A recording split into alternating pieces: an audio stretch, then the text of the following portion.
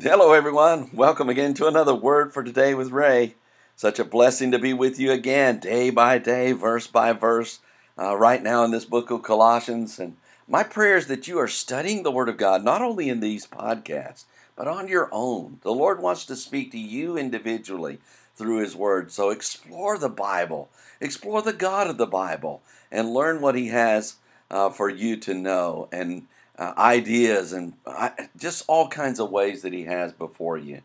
We're going to go to the Lord in prayer before we begin our study today. And as we do, I pray that you just bless it all. Pray that all of us will be blessed in the study of His Word. I need it. You need it. We all need the Word of God in our lives. So let's pray. Heavenly Father, we do need you. I know those that are listening to my voice know that without you we could do nothing. But Lord, we also are encouraged in this, that with you all things are possible. Lord, we can know that we can do all things through Christ, which strengthens us. And that's why we're coming to you today and asking you to intervene in our study together and teach us by your Holy Spirit. Lord, we're excited about what we're learning that you've done for us in this book of Colossians. I pray that you will open our hearts to receive from your Holy Spirit the truth that you have for us today, and the empowerment to live according to that truth. And we bless you and thank you for these things in Jesus' name. Amen. The title to today's lesson is When Christ Appears. It's taken from the book of Colossians chapter 3 and verse 4. Paul the Apostle directed the Colossian church members to seek things which are above and to set their affection upon them as well. He let them know they were dead to the temporary things of the world, and their lives were hid with Christ in God.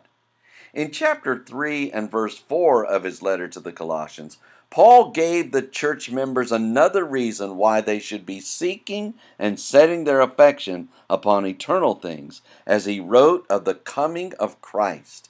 We read, "When Christ, who is our life, shall appear, then shall you also appear with him in glory." The verse begins, "When Christ, who is our life, shall appear." Let us notice first that Paul used the word when, which means whenever, as long as, and as soon as. And his presumption is not if, but rather that it will really occur, even though the exact timing is not known.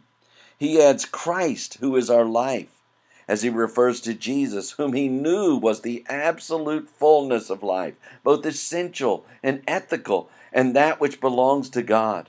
He continued, shall appear, or make actual and visible and realized. Paul knew that Jesus Christ was coming again. And although he didn't know the exact timing, the expectancy of his return was upon Paul's mind as he motivated the Colossians. The verse goes on to say, "Then shall you also appear with him in glory." As an incentive to seeking and setting their affection upon things above and not on things of the earth, Paul included the Colossians in the appearance of Christ. He wrote, "Then shall you also appear," or make actual and visible and realized along with him, or with Jesus, in glory, which refers to splendor, brightness, and majesty. The Greek phrase Paul employs is phanerou tote phanerou hymas kai phanerou, which in English is interpreted shall appear, then shall you also appear.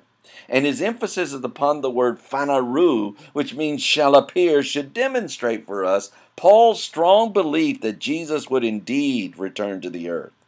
The wonderful inclusion of believers in Christ with him should excite all of us who believe in Jesus' return. Believers in Jesus from all over the world will appear with him in glory, and this should be an incentive to seek the things which are eternal in the heavens, and not to strive for the temporary things on the earth.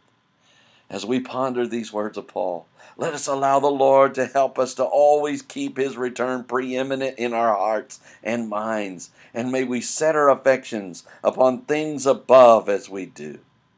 Next time, Paul tells the Colossians to mortify their members which are upon earth.